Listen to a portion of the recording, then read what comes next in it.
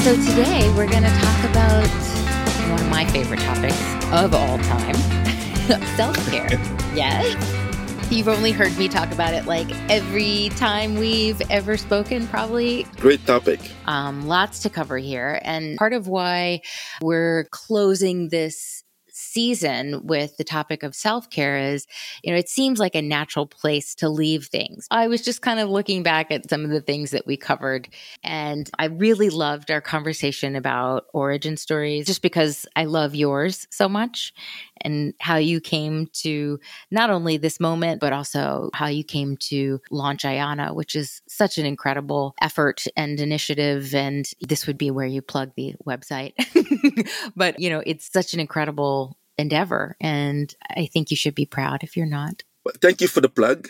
Ayana is a tool that is utilized for people to have access to counseling, especially for minorities. And it enables you to find as close a match as possible that reflects your values and traits and experiences. And it's been a journey this far. So let's look forward a little bit here and dive into self-care, something that we all have to have in our arsenal, no matter what the circumstances are in our lives, whether we're dealing with mental health challenges, or if everything is perfect in our lives. I think self-care has to be a part of that. And I like to say it's more than a hashtag because it's something that is a part of our lives because it has to be in order for us to be healthy people. I've always wondered, why is it now talked about more than ever? Over the last 5-7 years, it's been quite topical and addressed and looked into and practiced. I wonder why it wasn't the case back in the 2000s, for instance. I think it seems like a natural progression of as people start to focus more on creating healthy lives, just in the way that, mental health has started to come more into the mainstream conversation. I think self-care is a natural bridge between general personal development and all different types of healthcare and taking care of ourselves as we learn more about the things that come out of research from major healthcare organizations and universities and institutes. Every year, there's new findings about what nutrition is actually important for health development and function. All the incredible research that's coming out now around gerontology. I'm not sure if I'm saying that right, but the study of medicine specific to older people, in the 65 plus crowd, and we start to learn so much more as people are living longer. But I think it's a natural outgrowth of that. That's my best guess. When I think about this, I wish that our parents and their own parents also had as much of a chance to do that. And I wonder if they did, whether it's a bit of a luxury for us to be able to access that. Oh, for sure. It's a luxury. I mean, we think about our parents are in the same generation. The things that they were thinking about that were not the things that we are thinking about, at the same age. Sure. Well, bless our parents. For sure. So I would love to know, how do you deal with self-care? How do you practice it? What do you do? What have you learned from it? Personally, this was not something I knew much about or did much about for a really long time. I would say well into my 30s, I wasn't thinking about self-care. Although some of it I was doing kind of by default, like I didn't realize, but I certainly would not have called it self-care. It's only in recent years that I've made an intentional effort to create routines, rituals, ceremonies for myself to honor myself in a way that is healthy. Now, don't get me wrong. I'm not looking at pictures of me saying, yay, me, or anything like that. But it can be as simple as doing breathing exercises every day. For me personally, I think I owe a huge credit to my Buddhist practice because in and of itself, it created an opportunity to have some intentional space every day, twice a day, to chant. And chanting, for those who don't know, is a lot like an active meditation. And during that time, whatever amount of time you choose to do it, you can do it for 2 minutes, 2 hours, or longer, whatever you feel. Basically, we like to say you chant until the sun comes out in your heart. But during that time, it's a deliberate opportunity to focus inward. And that practice every day of my life has really brought a lot up in me, good and bad, but the bad had to come out. You can't just leave stuff that's gunked up in your life sitting there because it will fester and turn into something far worse. So taking time every day to focus inward allowed the opportunity for me to start to see where I needed to focus, not just in the areas of relationship or work or just general healthcare, but what could self-care mean for me? So what I tried to do was sort of bucket out some of the different things that I've tried that have worked for me. And I put it on like a little grid of like beginner, easy, entry level self-care to sort of medium level, like moving forward, getting a little more into it. And then the further out you go, the more extensive types of self-care. So if we're looking in that starter bucket, some of the things that I've done that I think are really just easy and things that you can start doing today. Breathing exercises. And this is stuff that I've learned both from books that I've read. You can find it online, also my therapist, but breathing exercises where you spend at least 4 breaths inhaling, hold at the top, and then 4 breaths exhaling. It sounds so simple, but it is a powerful way to just help you center. And if you just do that for 2 minutes a day, every day, it's helpful. To say the least. And that's one that is really easy. And like I said, it takes 2 minutes. So why not give it a try? Another easy one for sort of entry level self-care is affirmations. Just affirming what it is that you are trying to create in your life, whether it's for yourself, for your career, for your family, for your health. Truths about yourself. That's, I think, a useful practice because it kind of puts you on this path towards generating positive energy and manifesting it, not just for yourself, but for your future. Kind of aligned with that one is just a daily practice of gratitude. Like at the beginning or end of every day, write down 5 things that you're grateful for. I'm part of a group of women that do this. And I think it actually started, I don't even know how many years ago, but it was something that one of the women in the groups found on Oprah, and said, hey, let's start doing this. And they called it the 5. And every day we all email each other 5 things that we're grateful for. And it may be, the scrambled eggs we had because they were so damn good with hot sauce, to, a promotion. And not everybody does it every day, but you best believe that between that group of women, if you don't hear from somebody over a period of time, we're like, hey, where are we at 5? What's going on? Are y'all okay? Are you out there? And, it gives us a way to like check in on each other, but check in with ourselves too. So that's another relatively easy one. Another one I think that is so underrated is sleep. Just regular, consistent sleep every night. Minimum 5 hours. Some people can get away with less, but I think it's really, really important. We undervalue the importance of what consistent sleep does for our brain. There's a tremendous amount of research coming out about what sleep does for brain health and brain development and plasticity, particularly as we get older. So that's a good one. Being still, which I am not particularly good at. I call it an entry level, but the reality is I think that one's really hard, just to be still for a little while every day and just get quiet. Music is, to me, a big part of my self-care routine. I think music is a medicine. It really can be a part of healing. And so I think listening to music that makes you happy, whatever that is, can be a really powerful way to practice self-care. And good nutrition, that's a little more obvious, I guess, but maybe it's one of those that's like, the nose on your face. It's right there in front of you, but you forget about it. And journaling. Sometimes people find that a little bit intimidating because it's like, oh, it's just one more thing to do at the beginning or end of the day, and I don't have the time. But it really doesn't have to be that deep. It can be bullets or even just writing down a word or even just like the thing I said about writing down 5 things that you're grateful for. I mean, that could be the extent of your journal because trust over time when you see those 5 things that you're grateful for. If it started with your scrambled eggs and, a hot shower and not getting in an argument with your friends that day, then over time, seeing the progression of the things that you're grateful for day to day, week to week, month to month, year to year, you're going to see really the cliff notes to your life in a lot of ways. So those are some of what I like to call the entry level self-care tools or self-care strategies that I have practiced. And I definitely don't do those all every day, but there are some that I do for sure every day. And that has really served me in terms of just building a much more healthy, fulfilling lifestyle. How do you decide whether or not to incorporate a new type of self-care tool? It's all about trial and error. Like so much in life, we have to just try things. And even if we think, oh, that sounds stupid, what's 5 hours of sleep a night going to do for me?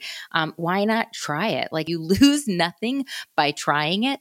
So I think you just have to see what works for you. And I would say try something for 7 days in a row before you give up on it. Don't just try it once and be like, nah, that sucked. You just got to practice something for 7 days and then see, do I want to continue that?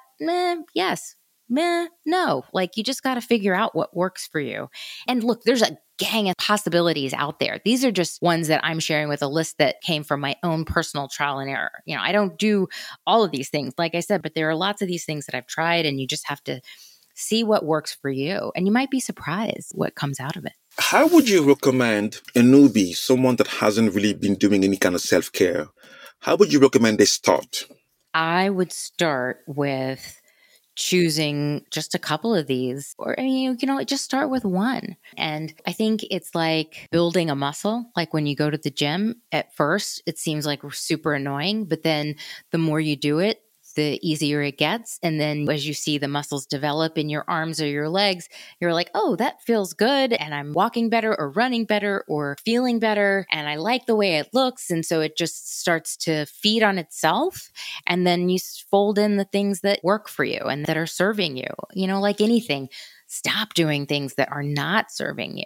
But as you keep going down the spectrum from starter kit self-care to moving down the line, therapy is for sure something that, I recommend for everyone. I just think it's so powerful in terms of the ways that it can help us get out of our own way. I've always said, much to my father's chagrin, that the world would be a better place if everybody had just a little bit of therapy because, we could learn things about ourselves and about how to interact better with one another. Yoga is another one. Some people find yoga intimidating, and I get that. But I've been practicing yoga for over 20 years, and that's another thing that's made a huge difference in my life. And people tend to think of it as exercise, and sure, it can be, it is, but it's so grounding. Grounding is another one, by the way, which I don't know a whole lot about, but I hear it's going through kind of this resurgence movement of people spending time with their feet on the ground and in the dirt, and the positive benefits that it has on our bodies physiologically. I'm sure you would agree if I said that there ought to be ways to introduce self-care in school as early as possible. Let's think about that, because it does seem like the kind of thing that children would benefit from. The closest thing I can think of, though, nursery school, they did have naps. And even though as a child, I was very anti-nap, as an adult now, that's a self-care practice, but probably forced. And so I don't know how you get around that. But I think even if it's just that quiet time, and I think in some schools, like in the Montessori schools, I think they do reinforce some of that. And they probably don't call it self-care, because if you're 5 years old, you're like, what the hell is that?